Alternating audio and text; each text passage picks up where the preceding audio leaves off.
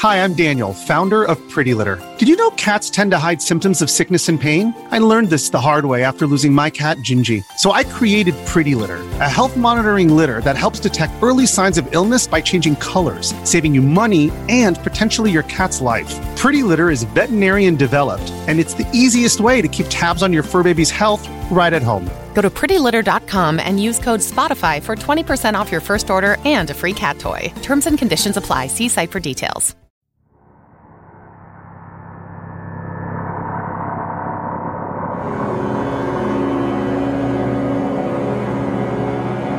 Welcome to the Explominate Podcast.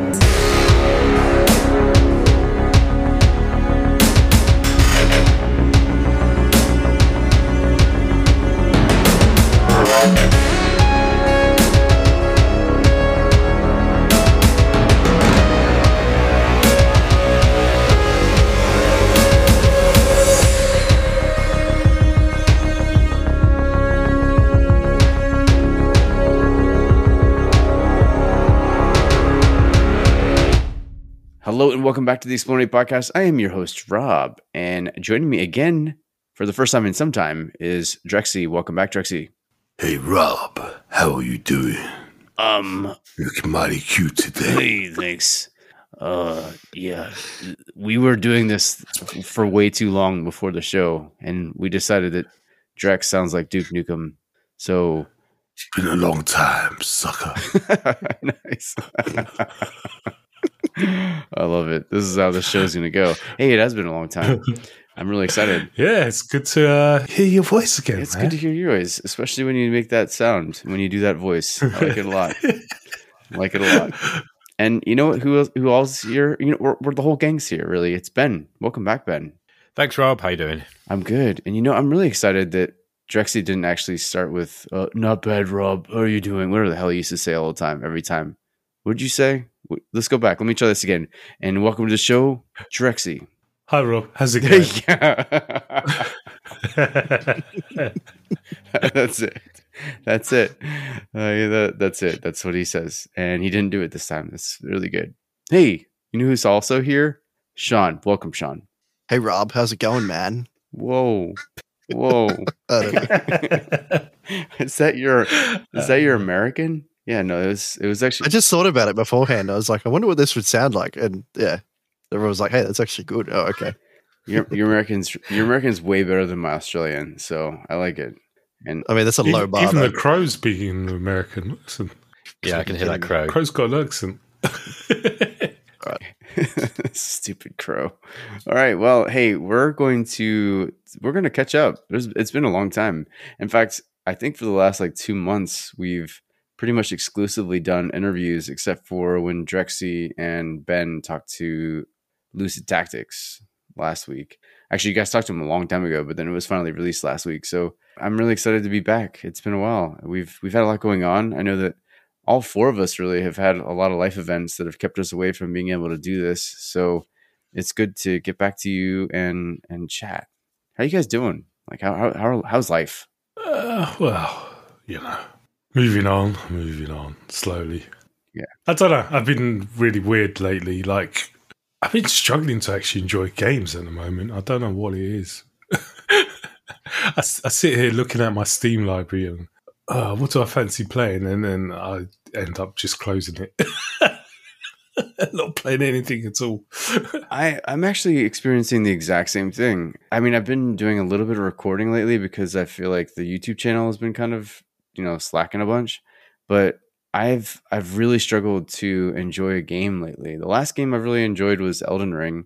And then there's been other games that have come out and demos that have come out, and really just a lot of stuff that's come out, and all of them have really just not really done it for me. And I'm the same way. I just haven't really been excited about video games right now. Maybe that's why we haven't really gotten back and started talking about video games, because I think we're all kind of in a rut. Yeah, Elden Ring was the last one for me. I still need to go back and finish it. So, yeah. Yeah, I'm the same with that. I've not finished Elden Ring yet either. I was playing it with my girlfriend, and because there was some stuff going on at home that was pretty stressful. So the last thing you really want to be doing when you've got stress going on is play a game like Elden Ring.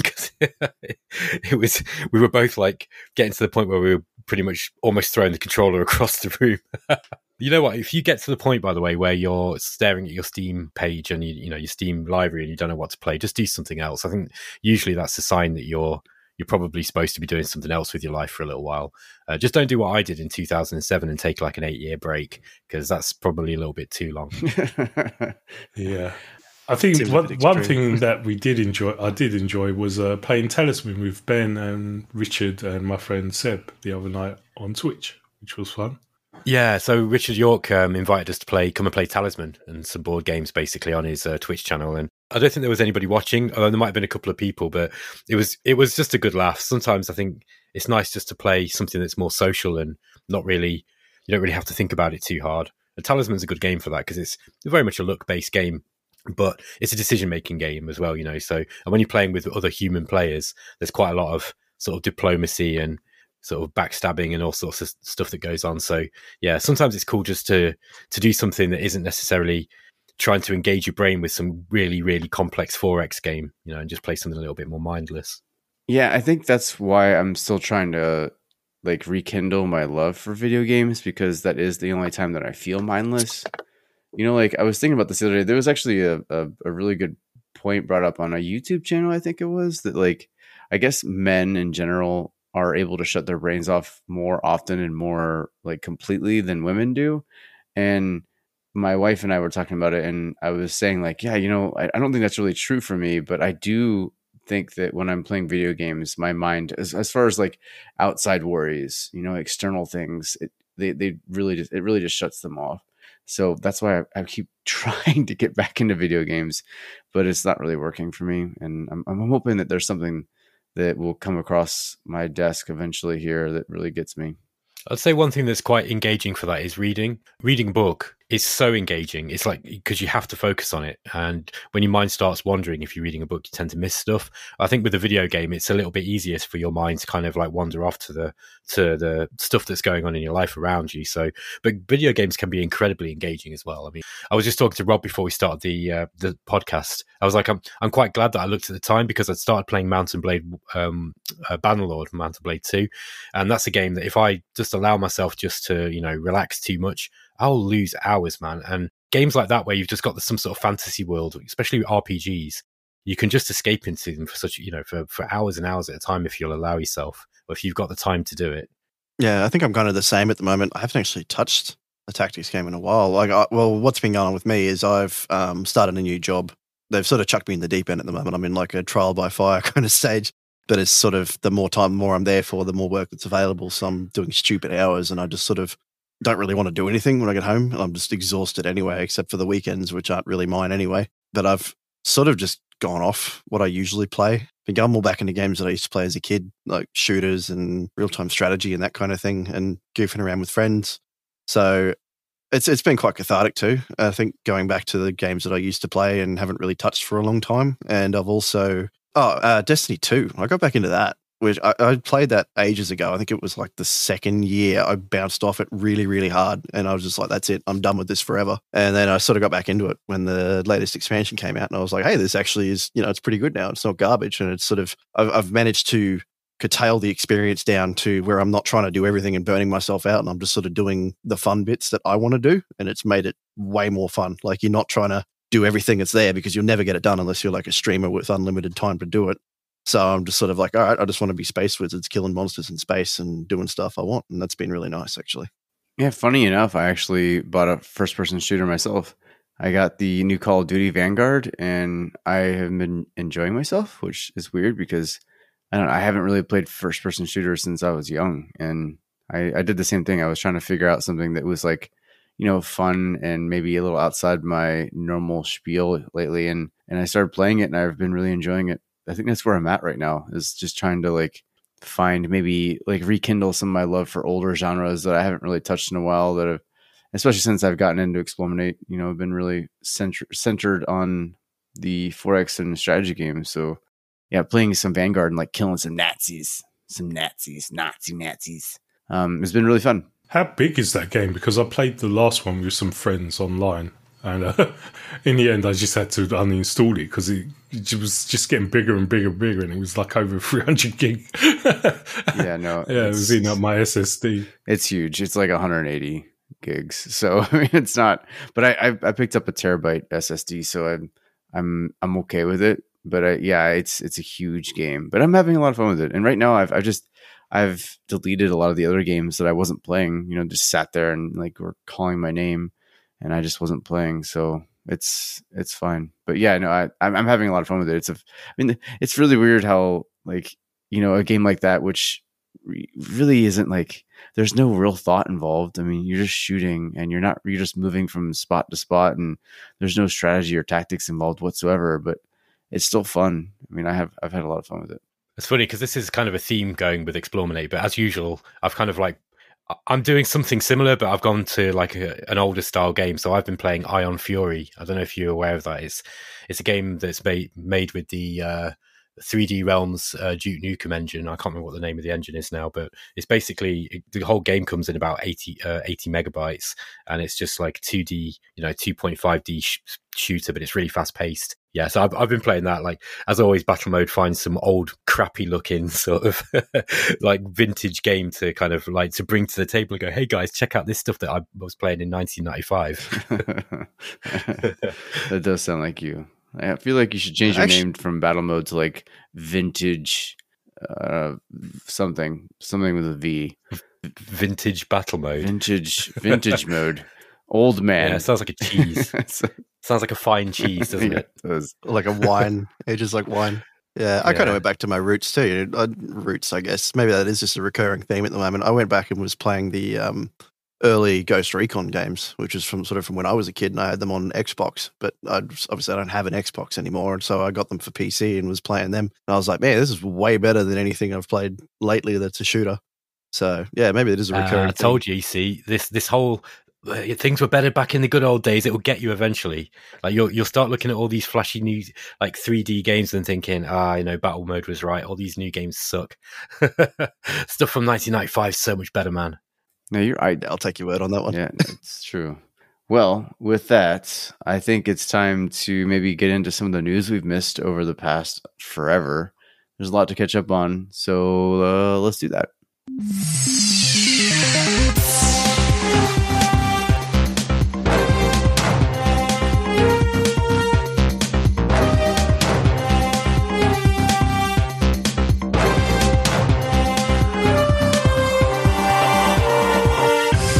Yeah, so there's quite a bit. I mean, I wouldn't even know where to start, really. We could start with more recent stuff, which is probably that the Bolivar update and also an announcement for the port of Humankind to consoles has come out. So first of all, the Bolivar update is probably the one that's probably been the most anticipated since they started talking about some of these changes. And the really big thing that I could probably say is probably like one of the most frequent complaints I saw was the forced surrender mechanic, where, if you reached a certain war score within the game, that you were forced to surrender, regardless of which side. Like, even if you were, it wasn't a war score, but it's like war wariness or something. I forgot exactly the gameplay mechanic, but like even though if you were winning an actual war, if your war wariness got too high, they could force you to surrender. The other team could, even if you were winning. So they got rid of that. It's not mandatory anymore. So I guess it's an option. And they now have it where the natural wonders have unique effects. They used to have a generic effect for each of the natural wonders, and they were all the same thing. But now they all have unique effects. And now, like, Civic show their unlock conditions and a bunch of AI bonuses, and like luxury resource distributions have changed, and they actually have added a bunch of free cultures. In fact, they've only actually added one free culture for free. Let's try that again. They've only added one free culture, but they have since released 2 DLC that have both released six cultures each for each of the DLC. So there's 12 new DLC or 12 new cultures, and then the 13th being the Mississippians. So there's a lot of new content for Humankind. It's a game that I really want to go back to because I enjoyed it a lot, and it looks like the things that I kind of really got bothered by were fixed. So that's good. Yeah, good times. Rob, I've got a question for you because I haven't really played Humankind. In fact, I haven't played it. Why do you think it was that they put in that mechanic where you had a forced surrender when you got to a certain point of war weariness? Do you think that they were trying to keep the game from being just kind of like a straight up war game, like Civ can be occasionally if you allow it to be? Yeah, I think they were trying to keep it from becoming a slog. And they also, I believe, were trying to make it seem somewhat realistic in that if you didn't have like the support of your people for a war, that, you know, it was basically going to, you know, like in a way just sort of dissipate and dwindle. So I think what they were trying to do is like keep it so that you could only, basically wage war long enough to like accomplish your goals and then move on. And if you continued to move beyond that and continue to wage war beyond that, that your people would eventually say like, no, I don't want to do this anymore. And the other faction could force a surrender, right? Force like white peace terms. And I don't know, it didn't work because, you know, a lot of times people were ahead and they were doing really well. And then the other faction, the other side would force a surrender. And a lot of times you actually lost things as a result. So it's like, that doesn't make any sense. Why would I lose things when I'm doing well? But yeah, they've thankfully have finally gotten rid of that. And, you know, since the release of Humankind, it's just, they've had a lot of updates. And, you know, the only thing that I'd say that Humankind could really, I mean, if you're not a big fan of Humankind, like, and I think the most people are not a fan of the culture mechanic, you know, the way that people, or the way that your culture or your civilization changes cultures every era. I think that's like the biggest bugbear for some people. And I think that's never going to go. Right. So that's like a main gameplay mechanic. So at this point, if that was your main complaint, you're never going to like it. But if you had some like legitimate gameplay frustrations with some of the things that were, you know, maybe not working as intended or working well, I think you should jump back into Humankind because it looks like it's doing pretty well. And a lot of people are turning around about it too. So I'm looking forward to maybe jumping back into it. But again, as we've mentioned, you know, strategy games really just aren't my thing right now. So it might be a little while before I jump back in. Maybe there'll be an expansion or something before I come back. So Distant Worlds 2, in a similar sort of position, I guess, to Humankind, I think it was released in a state where quite a lot of people weren't happy with it at all. And I mean, that kind of included me because I was one of those people where I was really affected quite badly by the performance issues with it, to the point where I had to actually abandon a series that I was, you know, recording for Explorminate because it was just that bad. And it's only really just kind of got to the point now where I can play that game and it's not, you know, that I don't suffer from these huge slowdown issues and crashing. But they've just released a major update anyway. It's version 1.0.4.8. There's loads of stuff basically to do with fleets, with fleet engagement ranges. And I think one of the big things that they've done really in this update is they've actually explained what a lot of this stuff does, along with tightening up the descriptions of things like fleet engagement range versus engagement range of individual ships. If you try to explain how to play Distant Worlds 2 to somebody who hasn't played it before, very much like with the first game, it's so confusing. And they use terminology that's kind of like used in multiple places, so you're never quite sure what it is that you're talking about. The UI is kind of good, I think. Other people don't agree. But I think they've started to kind of reorganize things now, Codeforce, and they're making it so that, you know, the complaints that people have got about things like, you know, what is the fleet engagement range, you know, versus the ship engagement range versus, you know, the different types of automation for different things. They're starting to kind of tighten that up, and I think that's really important for this game for people to be able to get into it properly. Like with Humankind, if you're not sold on Distant Worlds 2 in a core way, none of these updates are probably going to be anything that's going to change your mind about the game. But, you know, this is just tightening up. This is basically tightening up the game. And I don't know, I like Distant Worlds 2. I think people were a little bit harsh on it, to be honest with you. I understand that people were probably a little bit disappointed. I know Rob was in this camp. You were kind of disappointed, weren't you, Rob, that it wasn't taking the game in a different direction to the original? Because I think it's fair to say this one's very much a kind of iteration on the same formula as Distant Worlds universe. Yeah, I was going to say that I think, man, I know we're not allowed to talk about beta that much. In fact, I think it's still NDA'd, but I just remember always feeling like there was something not quite hitting for me. And I really wanted it to, and I still want it to, because even as I play it, and I haven't really touched it much since the release, but it just doesn't feel as magical as the first one did. And I don't know if that's because it just really feels like a modernization of the first one, and nothing's changed, and therefore like nothing's been brought to the table that's new. But I do struggle to enjoy it, and I can't quite put my finger on why. So I guess I'm just gonna stand by and watch and wait, and maybe come back to it in a year and see if it'll reignite that passion, or if maybe, it just came at the wrong time because I was already starting to lose this like massive passion for 4X and strategy right at the same time that it came out. But yeah, for me, it's just there's something missing, and I'm waiting, and I'm hoping that I'll come back to it and I'll find it. And if not, then there's been some people who say that it's like the biggest disappointment they've ever had with 4X gaming, and that's sad. I feel really bad for not only for Codeforce and all them, and Matrix and Eric Rutens and all them, but just that there's people out there that were that disappointed by it. Well, it's definitely not a big disappointment like sort of Stars 2, but I haven't played it recently, really. I really need to go back because this patch sounds really good. But I think one of the other things that are kind of bugging me is just the lack of races, because Distant Worlds Universe had so many. So it makes replaying not as fun, I guess. I think that might be part of the problem, Rob. Yeah, and they're just not asymmetric enough for me. Like there's what I'll say is like in the first one, they weren't terribly asymmetric either, right? Like there's bonuses and there's different win conditions and stuff like that. And I think the win condition stuff is really cool, but like it doesn't feel like a drastically different game playing, the Hakunish versus the humans. Like it just doesn't really feel like a very different game. I mean, the way that the game plays out feels different, and that like your setups are different, and you can make. You can end up in different spots of the universe, and you can end up finding new things and discovering things early where you might not discover in other games, but the actual, the variables of the race don't really change the game. So I think I'm with you there, Drex. I think just to counter that, I'd say that I think it's difficult to do asymmetric gameplay like that in a sandbox, in a game that's very, oriented more towards the sandbox experience than it is towards the sort of like pressure puzzle thing that we were talking about.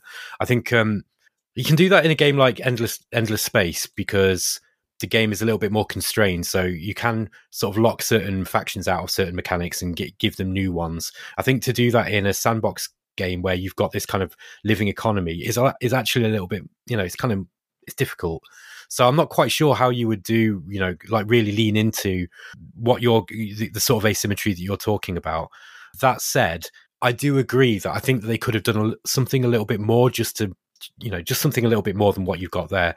Whether that would fit within the sandbox setting or not, I'm not really sure. But for example, like if the Boscara just had a few more mechanics for maybe like quickly exterminating planets, or just something like that, or maybe for the Tikkun, rather than just being able to control mining ships, if you had like, I don't know, like a button you could hit that would give you sort of a big bonus to your trade for a certain amount of time. Just think little things like that. I think that if they thought about it a little bit, they could come up with some ways of throwing in some sort of asymmetry between the factions without it breaking the sandbox simulation.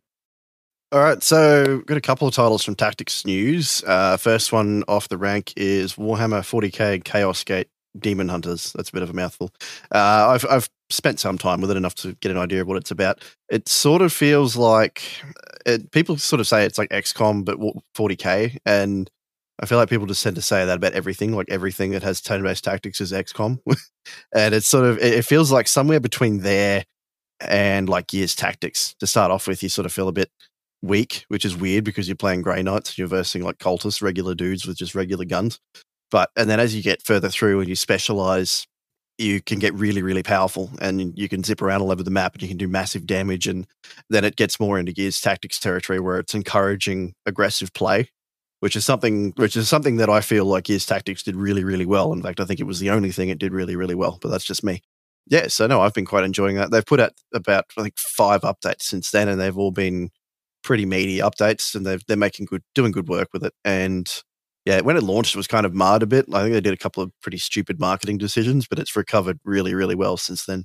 Well, I think for the first time, maybe possibly ever, when someone says it's this but XCOM, it really is that in this case. Like, as I've been playing it, I feel the influences from XCOM all over the place. I mean, like, everything from the kill shot stuff to the movements and to like just the like even like the home base ship. I mean, like everything about it feels very, very like they've done what they. I mean, like you said, like basically made a Warhammer 40K game and an XCOM like gameplay setting.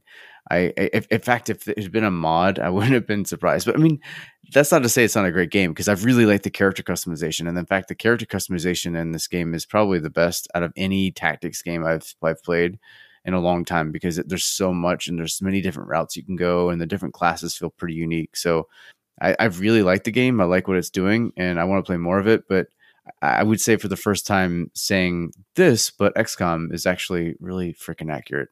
Does anybody really need another Firaxis XCOM clone, though? I mean, I love Warhammer stuff, but I don't know if I love it enough to basically replay a game that's... I mean, look, I don't really like Firaxis XCOM very much, but a lot of people do, and they are pretty good games, right? So, I don't know, do we really need more of that? I would have preferred them to do something a little bit different with it, I think. Yeah, I don't know. I think it does some things different of its own. Like I was saying, you know, it's got elements of Gears Tactics in there with the different play style, and it has a lot of similarities to XCOM, but I think it does enough different that it sort of can stand as its own game instead of just, oh, this is just a straight clone. Like it's much heavier, like Rob was saying, on the customization and the specialization, and you pretty much have to specialize deep into something from what I remember, unless they've changed that, because if you don't, like, you can't really just be a jack of all trades. You have to specialize in something. So that's it goes in that direction of rewarding players for specialization and customizing everything properly.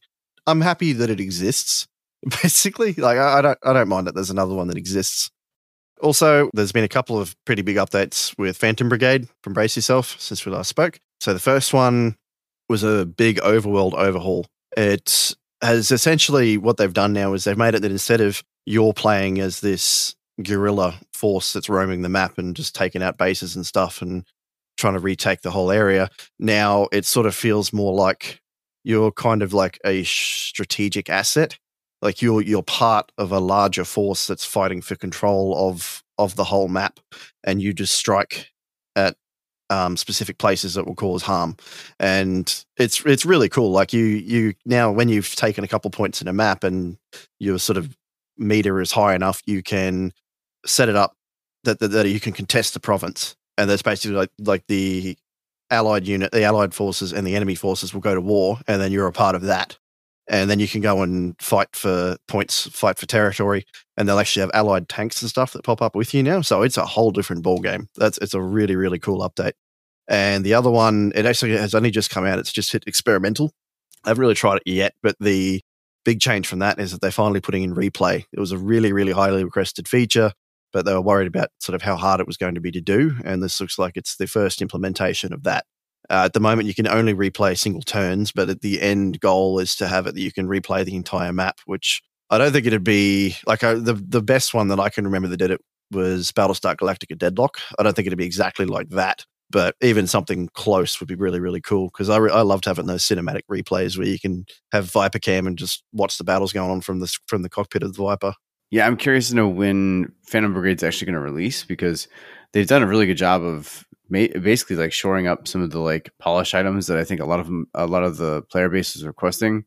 And now at this point, like they've got all this stuff going on and the game's damn good. It's really solid. You know, a lot of the combat was, I guess, like it was kind of bare bones at first when they first came out, but now there's like so many different options. There's so many different weapon options. Like I imagine that they've got to be really close to release because I just don't know what else there is to put in that game before they put it out. So I thought they were going to wait until the year mark with their Epic release and then push it out to Steam, but they haven't done that yet either. So, God, I imagine that we're really close to it. And that's a game that I really want to get back into as well, because that is a game I think that I haven't given nearly enough time to. Like I've kind of like dove in a few times, seen what it was all about, and then been like, all right, I'm going to come back to this when it's ready to go. So I think once it's finished and ready, I believe I'll actually have a good time with that one. So I don't know if you know if there's an actual release date or like a release window, but I gotta imagine it's pretty soon, right? Yeah, they've been a bit cagey about it. I know with Industries of Titan, it released a couple of months after the year mark.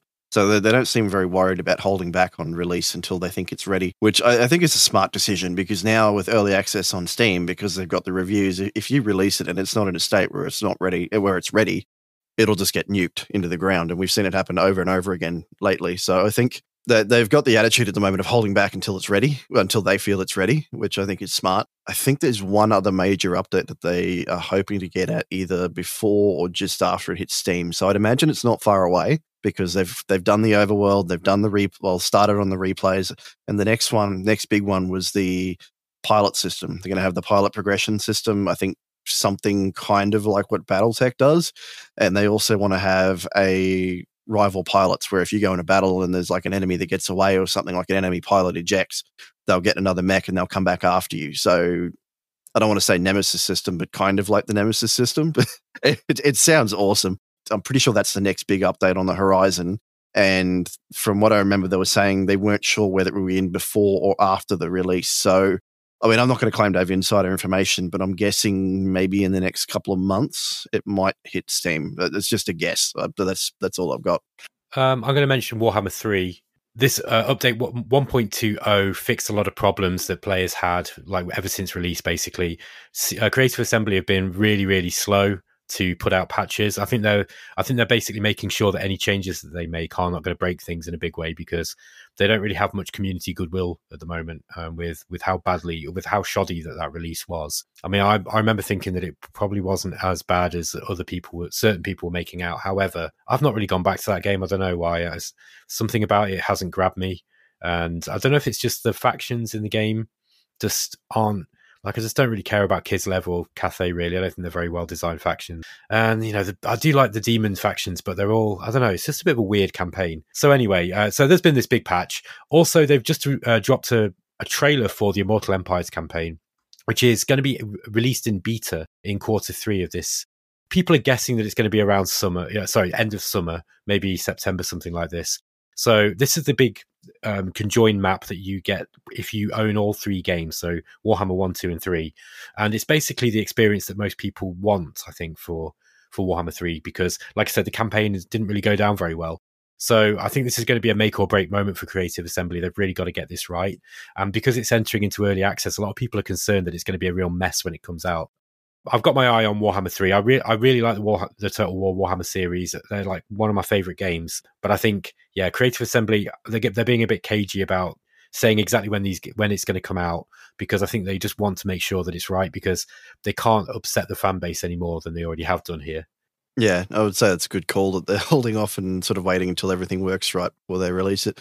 I haven't touched it in a while either, because when it launched, I didn't mind the campaigns. Like, I would have been pretty happy with it, but I remember I had just technical issues out the rear, like I had all these crashes and frame issues. I know you didn't really get much of them, but there were really widespread complaints about it. But I mean, it's just launched. It's a massive game, and it's like I wasn't happy with the state it was in, but I also didn't feel like they needed to go and burn down the forums over it. I just went, I've already bought the thing. I'm going to keep it. I'm going to play it anyway because it's Warhammer. Of course, I'm going to play it. So I'll just sit here and just let it sit until they've brought out a few updates. Because, it's their baby, right? They've got to support it.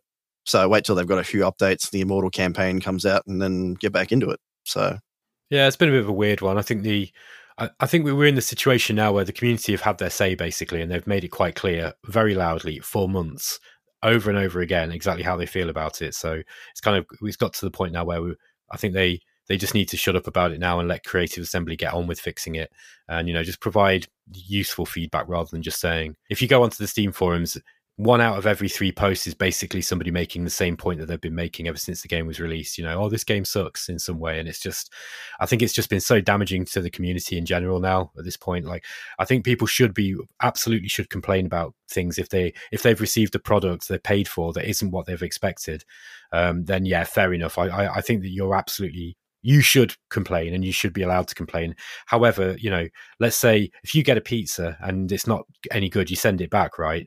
You can't really do that with a video game, but you don't send the pizza back 30 times. You don't keep sending it back every single time that you go into the same restaurant to get a pizza. Do you know what I mean? That's kind of the point that it's got to now with how the community are dealing with this issue. So let's hope that everyone kind of calms down a little bit now and just sort of maybe goes away and plays something else for a little bit and then waits until Immortal Empires comes out and then judge the game based on that. Because I think that's what really people want. That's the big campaign is what everyone's after. No, I get your point, and I agree. Like you give your feedback and then just leave it there. So yeah, hopefully Immortal Empires comes out and it's what everyone hopes it will be, or comes out in a good state anyway. Now, continuing on in the Warhammer vein, we've got the Gladius Warhammer 40k Gladius Escalation Pack came out with the Skulls for the Skull Throne sale. So it's another unit pack. So the Chaos Space Marines are getting Forge Fiends, which is a walker unit with twin rotary guns. Tyranids get Hive Guards. Adeptus Mechanicus gets Skitarii Rangers, which I think does a really good job of shoring up their early game because they get something with better range than the standard Skitarii Vanguard. Space Marines get Scouts. Astra Militarums get Devil Dogs. So it's a tank unit with armor melting cannons. Necrons get the Ghost Ark, so a transport with healing abilities. Craftworld Adari get Hornets, recon skimmer unit.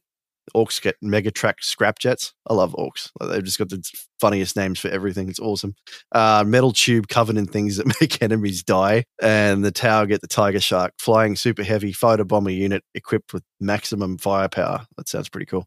So yeah, it's a unit pack. I think there's a lot of units in here that do a good job at shoring up gaps that sort of felt like they were in the existing armies. Like the only one I've played recently is AdMech, but I think the Vanguard Rangers do a good job of shoring up that early game. So yeah, there's some pretty good stuff there. Yeah, another game I want to get back to, but we'll wait. Anyway, so there's also a really big release in the 4X world, and that Old World finally came to Steam, and with it actually released a new nation, the Hittites.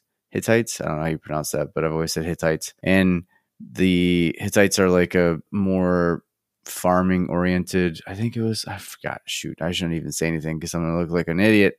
But yeah, they've came out with a new nation, and the Johnsons, Soren and Layla, did an interview on a podcast recently where they were talking about Old World and like its future. And they basically made it pretty clear that they plan on getting into other regions. So they were talking about like India and maybe even parts of Asia. So we can expect expansions and Old World to see those parts of the area or parts of the world kind of touched on and new factions coming from those areas. So I thought that was pretty cool. They were saying that, the Indian and Asian, those regions aren't really represented in games like that very much. And they thought it would be cool to have, especially Indians. I think they really went into like the Indian, subcultures and stuff like that and talked about that a lot. So I think we can expect that to come later, which is pretty cool. Actually, I'll say this. It's being received well, but it's not being received as well as I thought it would be. I expected it to be in like the 90s, and it's, I think the last time I saw it, it was sitting in the 70s or 80s, which I was actually really surprised by. And in fact, I'm looking at this now. It's very positive with 81%. Yeah, so it's not as high as I'd expected it. And some people are saying that it's actually like quite hard and quite boring, and the things that are being done in this game aren't really all that great. But then there's also a lot of people with some technical issues as well. So I always knew that there was performance issues with some setups. I know that my last PC, I had some issues with it, but now that I've got my new graphics card, it seems to have really sped up the game, or at least, created less of a performance issue for me. But that seems to be the biggest complaint, of performance issues. I mean, there's people that say this is the best 4X I've ever played, the best time I've ever had with 4X games, amazing game, blah, blah, blah, blah. But then there's also a lot of people with technical issues, and then people just don't really like the character system. So I think it's funny that you can actually turn off the character system, and people are complaining about that with the Steam reviews. But those are Steam reviews for you, complaining about things that complaining about problems that don't actually exist. So one thing I will say about Old World is that the 4X community seems to be a buzz with it. So most of the chat about 4X games that are coming out at the moment are about Old World. So it's definitely got the 4X, the smaller 4X community within the broader PC gaming community. It's got them quite excited and talking. And I think you've nailed it, Rob. Most people seem to like it, I think. But there are some people who feel that the character system is a little bit too prominent. Like it's a little bit too prominent in the sense that if you're not paying attention to the way that you develop your characters and the interactions that happen and the political stuff, you can lose the game really without realizing it. And so, I think it seems like a strange choice to build a game pretty much around that, and then to give you the option to turn it off. Because if you turn that off, basically, it's kind of like Civ 5, isn't it? Except set in the medieval period. Sorry, not medieval period, in the ancient world. The game's main draw is that it's got this kind of Crusader Kings style thing behind it. So I don't know, it kind of bemuses me when I see people sort of saying, oh, I like this game, but I really don't like the character system. I remember Ray Fowler saying something like that. He was like, I enjoyed the game once I'd turned off all the character-based interactions. I thought that was quite amusing. Yeah, that's weird to me because I actually find that the most interesting about it. Like, I just the fact that every game feels different, and that, you know, depending on how your characters develop and how they interact with other characters, can create a lot of events. I mean, there's like well over 3,000 events in the game, and you know, all those events are triggered based on, you know, certain setups and certain character interactions and stuff like that. And to see like people complaining about that, which I think is the most unique part of the game and the most fun in my opinion, I'm just kind of blown away by that. So yeah, whatever. Everybody's, you know, it's all subjective and to each their own, but I like it. And a lot of our 4X fan base, like our 4X like niche group, likes it a lot too. So I'd like to talk about a game I've enjoyed in the past, which was For the King, which is kind of like a JRPG combat system mixed with a strategy game, mixed with a roguelike, where you control up to 3 characters. And you can also, I mean, as we were talking about Talisman earlier, this is a great game to play with friends because you can play up to 3 players. And they've just announced that For the King 2 is coming. Now, I got pretty excited, and apparently it's not coming out until 2023, but I don't think any of you guys have played it, but it'd be quite fun actually for us to do a stream of it, maybe if we all grab a copy. But basically what it is you start off on an overworld map, and like I said, it's up to 3 characters, but you're not locked into moving on the overworld together. You can actually sort of go off and do your own stuff and maybe visit other shops and buy stuff for your friends in one shop while someone else goes off and does something else. And then you can also like hire boats and pick each other up. And then, but the main point of the game is you have these different dungeons spotted around, and as you go through the dungeons, it sort of switches to like like a JRPG sort of Final Fantasy style tactics game where you sort of take turns. It's really fun. Definitely one for everyone to look out for. I've actually got this game, but I've never played it. So as you were talking, I've just started to install it, and I'll have a look and see what it's all about. But I'm always up for playing cooperative games like that. It sounds like something that, you know, might be really good fun to play with your friends. Yeah, I mean, there's like, it's kind of, the combat is, although it's not like moving around like XCOM, you do have the epic fail rolls like XCOM, and it can be quite hilarious with mates. yeah, I have it. I bought it, but I never actually played it. So I should probably do that. I should. Yeah. Anyway, there's a lot more. So let's continue on. I'll go ahead and just knock out the fact that there's been some other releases too, including Interstellar Space Genesis, Evolving Empires, which we did a great interview with the 2 main guys behind that, being Adam and Keith. And me and Drexy were able to talk to them about the stuff that was coming out for that game before it came out, which is pretty exciting. And since then, I've been playing it, and I love it. I really do. In fact, it's one of the only 4X games that I have been playing. And then the Dune Spice Wars Early Access came out too, and it's been received really well, actually. It's sold extraordinarily well. And I know that they're continuing with some great future changes and updates to it. They've got a great roadmap that includes, you know, a lot of the things that people are wanting from the game, including new unit types and also new factions, which I think is going to be great.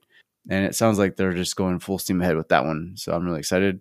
And then finally, you know, a big one that we haven't really talked about that I really wanted to get down and do a review for was Galactic Civilizations 4. And I did a huge preview for it about a month before it came out. And, you know, I kind of wrote myself out with Galactic Civilizations 4 because I was like 5,000 words. And I wanted to come back and revisit it for a review, but I just haven't had time. And I haven't actually played it since it came out, which is insane. So, you know, I think it'll happen eventually, just maybe not anytime soon. Maybe with the first expansion, because I know they have expansions planned. So, yeah, so those are 3 major 4X games really that have come out. And, you know, I did want to talk about a couple things that are sort of like smaller things real quick. Alliance of the Sacred Sons is going to be doing a closed beta, and the signups are starting right now. And they started yesterday at the time we're recording this, and they'll be going on for 2 weeks. And a lot of the things that they're showing, a lot of the screenshots are showing of the new UI and the new like Emperor system, and basically like that, the overhauls that they've done with a lot of the various UI elements, they look great. And I'm really liking the idea that Steve Hawkins is like making this sort of like a role-playing game with some grand strategy elements. And I think that's going to work out really well for them, because I think it's going to be really unique to Alliance of the Sacred Sons. So that is coming. And if you're interested, go ahead and sign up. Just want to mention bloody Hooded Horse Games. They've taken like an extra 12 games now, haven't they, or something? Yeah, that's actually something I forgot. I wanted to mention that. I'm glad you brought that up. But like Hooded Horse, who is they initially took on Terra Invicta and the Alliance of the Sacred Sons, and then there was another game. Oh yeah, Falling Frontier. Those are the first 3 games that they snatched up to publish. And then with Old World, I feel like they kind of like became something that people were starting to take notice of, because they got Old World and they published Old World for Steam, and now they have 14 games, because 13 games was before they just announced that they also are publishing Clanfolk, which they just announced yesterday. So they've got 14 games, and that's insane. I couldn't even tell you. I mean, all of them, the funny thing is all of them are games that I want to play. So it's clear that Tim, the brains behind Hooded Horse there, has his ear to the ground and really understands strategy games. And, you know, it's almost like they're becoming the new Micropros. Like even though Micropros exist, they're snatching up all these great strategy games, and they've got some like, you know, strategy RPGs and just a lot of great stuff that I'm really excited about. So they're doing some great stuff. And yeah, it all kind of started with these like 3 kind of unknown games. I mean, Terra Invicta was huge, and Falling Frontier has become huge, and Alliance of the Sacred Sons is, you know, it's been well known from like this little small group of 4X fans for some time, but now they've expanded. They've got this like conglomerate, this monopoly on strategy games, which I'm really excited about. So, they got Against the Storm as well now. Oh, yeah, no, seriously. We did that? Wow, Jesus. Yeah, we did that whole podcast episode on it. So, yeah, they. I mean, all our interviews, like for the past maybe year, have been Hooded Horse. I know, they've all been snatched up by Hooded Horse. I feel like we should get Hooded Horse on and talk to Tim about like what he's doing, because I feel like in some ways it's kind of interesting to know like what the business decisions are like, you know, behind the scenes, and what his plans are. Like, is he like trying to take over strategy gaming or what? Like, I don't know. It'd be cool to have him on. I want to ask Tim where he planted the bugs, because somehow every game that we talk about or that we like, he somehow gets a hold of. Well, like I said this before, he listens to this podcast, so I know he picks up on some of the stuff that we're talking about and some of the things that we pick through with our curator and stuff, because he's a pretty avid follower of us. So I do believe that he's getting some of it, at least the idea of some of it, from us. So yeah, no. If that's the case, I want to just mention the name Shadows of Forbidden Gods, and let's see what happens with that one. Well, yeah, tell us about it. No, I think that would be a good game for Hooded Horse to pick up if it's not already got a publisher. Shadows of Forbidden Gods, it's kind of a little bit like Alliance of the Sacred Sons in the sense that it's not a 4X game, but it's definitely it's a turn-based strategy game where you have a world map with some existing nations, and some of them are at war, but for the most part they're kind of getting on, and you've got these heroes that move around the map. And your idea is that you are this cult that's trying to bring around the end of the world. So you're pitting the characters on the map against one another. It's very a little bit like Crusader Kings 3, although, you know, not quite, doesn't really go into the same kind of depth, but it's interesting. It kind of plays like a board game. You have 500 turns basically to destroy the world, and you have agents, and you create agents, and the agents go and do missions like burning down farms to weaken certain cities so that you can get your agents in. You corrupt them, and then you start spreading this shadow. And the more shadow you have, the more sort of victory points you have, I guess. But the shadow only spreads, you know, in a certain way, and there's different gods that you can pick at the start of the game. Anyway, Shadow of the Forbidden Gods. It's a really interesting game. It's still in kind of its early access. It's a little bit bare bones at the moment, but it's a really deep game in there. I think if you've not if this is not popped up on your radar yet, you definitely should take a look. It's certainly one of the most original games that I've seen, most original new games that I've seen for a while. And yeah, like the nearest thing I can think of it is probably Alliance of the Sacred Sons, in the sense that it's a game where you've got a mission, you've got to complete it in a certain time limit, and it's it's very much about diplomatic actions and espionage, as much as it is military conquest. Yeah, great stuff. I'm eager to see more gameplay of it. So I know that Daz Tactic did a really long. He's done some like intro videos to it, and like it basically is like tutorial videos that I definitely want to check out and see if it's something I want to play. So. Yeah, Daz likes it. I think. I think it's going to be one of these games where we keep our eye on it, because my complaint about it right now is this: it's clearly built in Unity, and it seems to be using like, I don't know, like I don't mean to disparage it, but it kind of, even if all the artwork has been made for the game, it kind of feels like a Unity game that's been made with stock Unity library assets. You know what I mean? Like the hex map, it almost looks exactly like Wizards and Warlords and that other. What's that other one that's got wizards in the title? Wizards and Warriors, or Wizard Warfare? Yeah, whatever. Wizards and Warriors and Wizard Warfare are two games that basically look exactly the same, and it's got that same kind of like generic hex map that's used in Unity. So I think it's one of these games where if it had a bigger develop, if it wasn't just one guy, basically, because I believe it's just one guy, and then he's got some, he's kind of got artists and musicians to kind of come and do stuff. I think if it was given to, if that developer actually got more help with the game, that could be a really, really good game. I think it could be, like a bit of a breakout classic. As it is, it might be held back by the fact that it just feels a little bit low budget. And obviously, when you're a developer, you're programming, you're game designing, you're probably not going to be able to do all the art assets, the music and all the sound effects and all that kind of stuff as well. So yeah, with that in mind, go and check it out. I think it's something that our community would appreciate, because it is very, very interesting. And if you like interesting games that haven't really been done before, that's the one.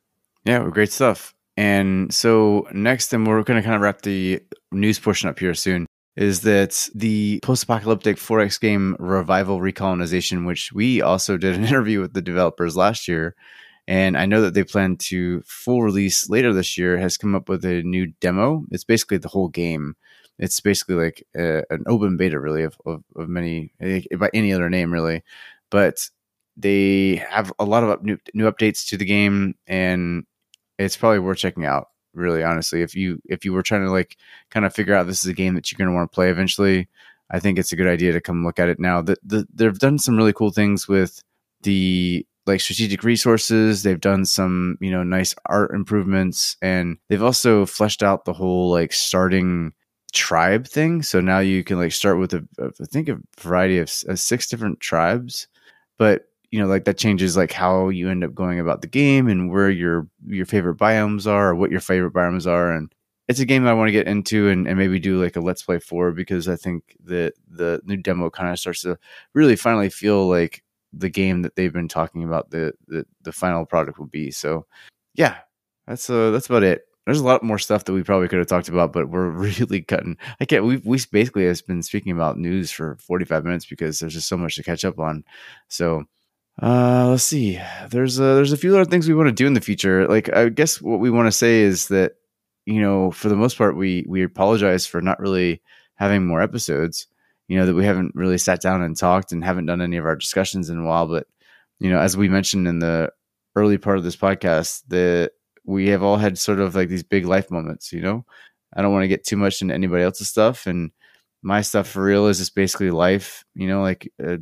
Life throws a bunch of wrenches into the cogs a lot, and how you deal with it is really it changes who you are and how you look at life. And my changes have meant that I don't really, like we've said, like I don't really feel the same passion for strategy and 4X games right now that I normally do.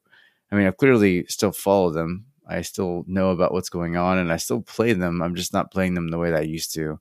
There's a lot of other things that are taking priority for me right now, and living life is of priority right now. Like after 2 years of a pandemic, and here in the United States, there's like a lot of civil unrest. And Lordy, do we know that here on Monday, in the United States, I expect there to be quite a bit of civil unrest because of a huge Supreme Court decision. So when you start to like look at the whole picture of everything that's been going on the last couple of years, and you take a step back and you start to look at your priorities and things, I've just realized that right now Explominate's not my priority. I want to be there. I still want to do this, and I still want to keep this thing going, but I want to be with my family, and I want to spend time with them. And I also want to kind of just focus on some of my other hobbies. So with that, though, we do have plans to eventually get into AI War 2 because they finally have like finished it, quote unquote.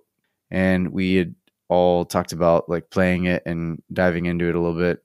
And there's a bunch of other games that we could do that with, like Dune Spice Wars. I want to do that eventually with that one because I know, towards the end of their development cycle, I want to kind of like dive into it as a group and see what's going on with that.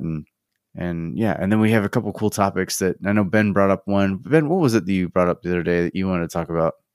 Oh yeah, okay. So I think it was to do with just talking about how to manage like large 4X games, basically, because I think one of the critiques that people have about 4X is that they become kind of boring in the late game. And one of the ways that I think people mitigate that is by trying to make the maps bigger, and that's not always that manageable. But after playing that massive Shadow Empire series where I had just the biggest game ever, basically, I would never ever voluntarily pick a map with that many factions and that many variables again, I don't think.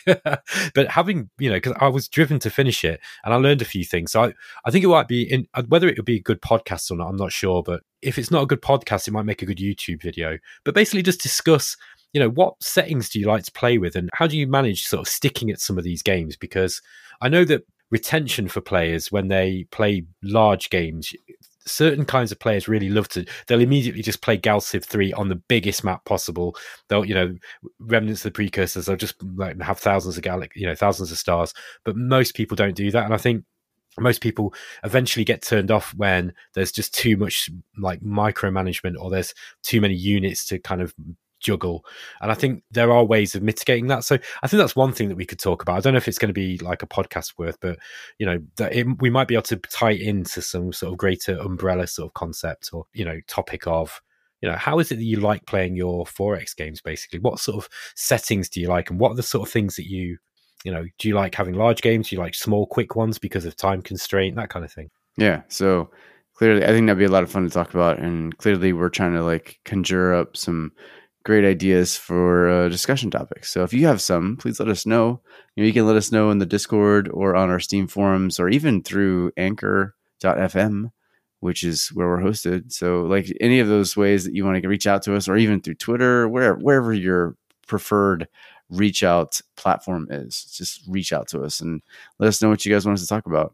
And of course, if any of you out there want to come on and join us, we'd love to have you. So that's and always that invitation is always there. So anyways, do you guys have anything else before we wrap this episode up? I'd just like to say it's really nice that we're back together again. It's been a little while. It has been. You sounded like you had a little tear in your eye there, Sean, when you said that. No, I'm good. I'm just trying to like speak around the crow. Oh yeah. No, it's been really nice to catch up, man. Because like I said, it's been a while, and with the interviews, maybe it was only like two of us on and stuff like that. So it's been a while since we've all been together. So it's nice to catch up. This is something that I was saying on this. Sean and I recorded a channel update for YouTube, which I think we're probably going to re-record. But Explorminate's in a bit of a weird place at the moment because none of us can really, because we all live on different sides of the planet, and it's difficult getting us all together as it is. I mean, as it is now, I'm sat here at 5 a.m, and I've been up all night, to be able to wait for this. So it's difficult for us to do, and so sorry that we haven't done so much. However, we are going to be, putting out more content. There's going to be more stuff for YouTube. We're going to be writing more articles for the site. It's going to be ticking along. Just don't expect it to be quite as regular as it was in the past. I think that's a fair thing to say, isn't it? The guys here have been saying that they're being kind of like not really feeling video games. That just happens. Human beings will have, you'll have to have breaks from things, just as, part of life. And like, even if you're not busy, sometimes you just need to do other things with yourself. So, it's part of the whole thing about managing yourself as a person. Yeah, I think it is really nice to get back and chat with you guys again, and just talk about games basically, because it's something that we all love and we all like to talk about. Yeah, no, I think that's a good statement. Like, I don't know if I didn't intend to sort of come across as, I don't know if I came across negative or any way or anything like that, but it's, like we all, as we've said, we've all taken some hits, but it's like we are still here and we still care about what we're doing. We just, like things come at you in life and you've just got to adjust to it and figure it out, and then once we figure it out, or as we are figuring things out, we'll get back into it and continue producing things, but we're just readjusting basically to what's going on. So yeah, we are still here and we still care. So yeah. Explore Minute's in a bit of a funny place because it's only really Rob and Sean who actually play new games. Like Drexy doesn't even play 4X games anymore. And I just tend to play like old kind of like battle mode games, basically like the Illwinter stuff and, kind of digging up these kind of stuff from like 2005. So, it will probably be good. I think I heard a rumor that Nate might be coming back on just for a podcast at some point over the summer. I think it'd be interesting to hear his perspective on where things are. And maybe if we got some more perspectives on, kind of where games are at the moment, because I'm a little bit jaded. I don't really like that many new games that are coming out. They just don't really excite me for some reason. So when something weird like Shadows of Forbidden Gods comes up, that kind of, my ears will prick up there because it's actually something that's not really been done before. But I do think that it would be good to have somebody on, to talk to people who've got their ear to the ground with regards to stuff like, some of the more sort of mainstream new games that have come out that we've, that Rob might have talked about, but the rest of us kind of like bypassed. Well, hold on. I would like to state something. It's not that I don't play 4X games. It's that there's nothing that's really exciting me at the moment. I got really excited for Distant Worlds 2, but of course, as we discussed, all the issues with that, it's, it could be in the place now, but it's not been in the place where it needs to be for me to actually dive in and play. So I don't know. I just need something to come along that reinvigorates that love for 4X for me again. Yeah, here. That's exactly how I feel as well, man. Yeah, no, sorry. I was just I got distracted. I was looking at Hooded Horse's menagerie now of games, and I just realized literally every one of them are games that I want to play. I mean, I know we've already talked about this, and I know I'm totally diverging off this, but like Manor Lords, which is a game that I've been watching for some time, is one of their new pickups. Of course, they've got Old World, and then this Espiocracy, which is basically like a grand strategy game with espionage. I mean, I don't know. These guys picked up some really cool games. I want to play them. Yeah, can we just go around and which one is everyone most excited for? For me, it's Fallen Frontiers is the one that's got my eye at the moment, and Terra Invicta as well. Yeah, it's funny. I'm sorry. God. Oh my God. Okay, fine. Let me address what was said before. I'm only joking, Rob. Let me address this. I'm only joking, mate. I'm sorry. I was hearing you. I heard you guys. Explominate something pretty special to me, right? I do want to address that. So I guess as that was wrapping up, I started to watch this but I don't want to make it seem like I'm not I am not involved or as maybe as touched or something. I don't know. Where are my emotions? I have no emotions. The idea that this thing is something that's been going on for almost, it will be 8 years here in just a couple months, which is insane to me. And, I don't want to ever let it go. It's something that really has brought a lot of joy to me. I definitely have seen this crazy, awesome community grow around it and really stick around it, which is even more important. Right. And it's been a great journey. And I think that regardless of the fact that we haven't really been super productive lately, that's just the way this is going to go. It will ebb and flow, and there'll be peaks and valleys, and unfortunately we're in a valley right now, which is fine, but I just don't see that valley ever becoming something where it'll never come back. I did that for a minute. I thought it was going to be over because I didn't think I could handle this and a pandemic, I guess was what it was. And, all the crazy stuff that was going on at the time. And I realized at the end of the day, I'd rather hold on to it, even if it means that we're not doing much and it's sort of in the background, than to let go of it entirely. And so that's where we're at right now. Is we're in a valley, and that's okay.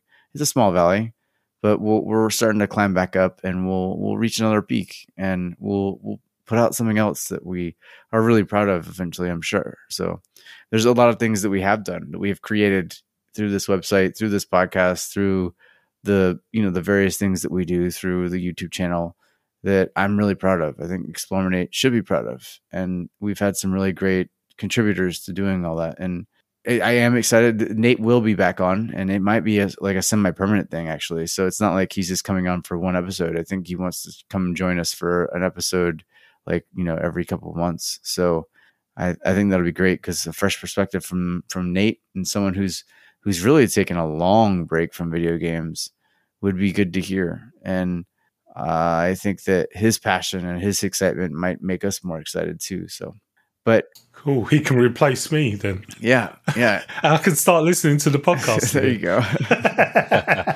And to answer your question, I think that Falling Frontier is probably my favorite. Actually, it's probably up there with. There's another one I want. I really like. I mean, it sounds like a cheap cop out, but like almost every game on their list is a game that I'm excited about. But between, I'd say, Falling Frontier and Fragile Existence, they're probably my two most anticipated games, only because I've played a lot of the other ones. I'm fortunate enough to be involved in some ways with Terra Invicta and Alliance of the Sacred Sons. And, I've even played Clanfolk, which is a game that I thought was really cool. And we played Against the Storm, and the Fata Deum game is a game that I actually kickstarted. So I've been playing that in their like closed beta through the Kickstarter. So of the games that I haven't played, which aren't many, the two space RTS games are the ones that are really exciting for me. So I think Fragile Existence looks like it could be a game that either is going to be amazing or it's going to be like too much micro and suck. But Falling Frontier by far and away looks amazing. And I think everything I've seen from that and everything that comes out for that makes me want it more. So I'm with you, Drexy. Falling Frontier is probably my most anticipated Hooded Horse game. Yeah, I'll jump in and parrot that too. I think Falling Frontier is at the top of my list. So every time there's a new trailer that comes out, or every time I see some new little tidbit of news, it just gets me more excited about it. And I'm pretty sure I said it when we talked to Todd, that it reminds me of Conquest Frontier Wars that came out ages ago. And that was incredible. They never made another one, never did anything with it. And this looks like the closest thing that we're going to get to that as a modern title. But then they've expanded on it even further, and it looks incredible. So yeah, that's the top of my list as well. I feel bad because I don't even know what this Falling Frontiers game is. I don't think I've even seen any videos about it.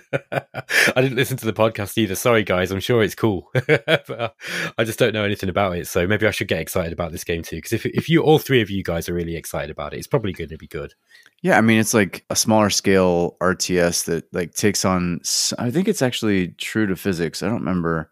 Maybe Sean will remember. Is it True to Physics, or is it like mostly True to Physics?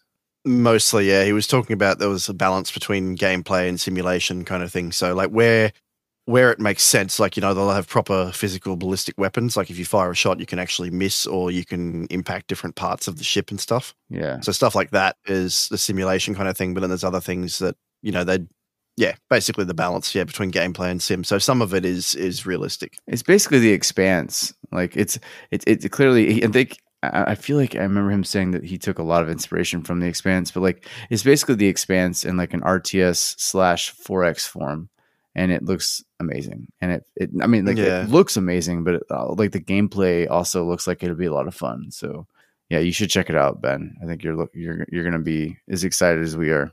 Anyways, we've talked a lot. We have a lot to still talk about, I'm sure, but we're going to wrap it up at this point. I would have to admit that this is, it's funny because like you get out of the habit of something and you like kind of think, oh, whatever, we'll eventually get back to it. And like, you almost don't do it again because you're not like, you have so much to do. And I guess what I'm trying to say is that like we've been talking about doing this podcast for a couple weeks, and then things kept popping up, and I kind of made it like the last thing that I would get to, but now I realize that I should have made it a first thing because I've enjoyed myself, guys. It's been fun. Yeah, now you're showing the emotion. When you're not thinking about Falling Frontiers. I see where your love lies, sir. Yeah, no, I know. It's been fun, though, and I forgot how much fun this is. I was like, all right, I'm going to bed no later than midnight, and it's 20 past, and I'm still like, I still want to talk, but I know I should go to bed. So yeah, guys, it's been really great. I'll sign us off by thanking each of you for everything and for sticking around and coming back to us and for this great conversation. So Ben, it's really good to hear from you, buddy. Anytime, Rob. Thanks, man. It's really good to catch up. Yeah, absolutely. And Drex, I will never forget your Duke Nukem voice for as long as I live. It was good to talk to you too, baby.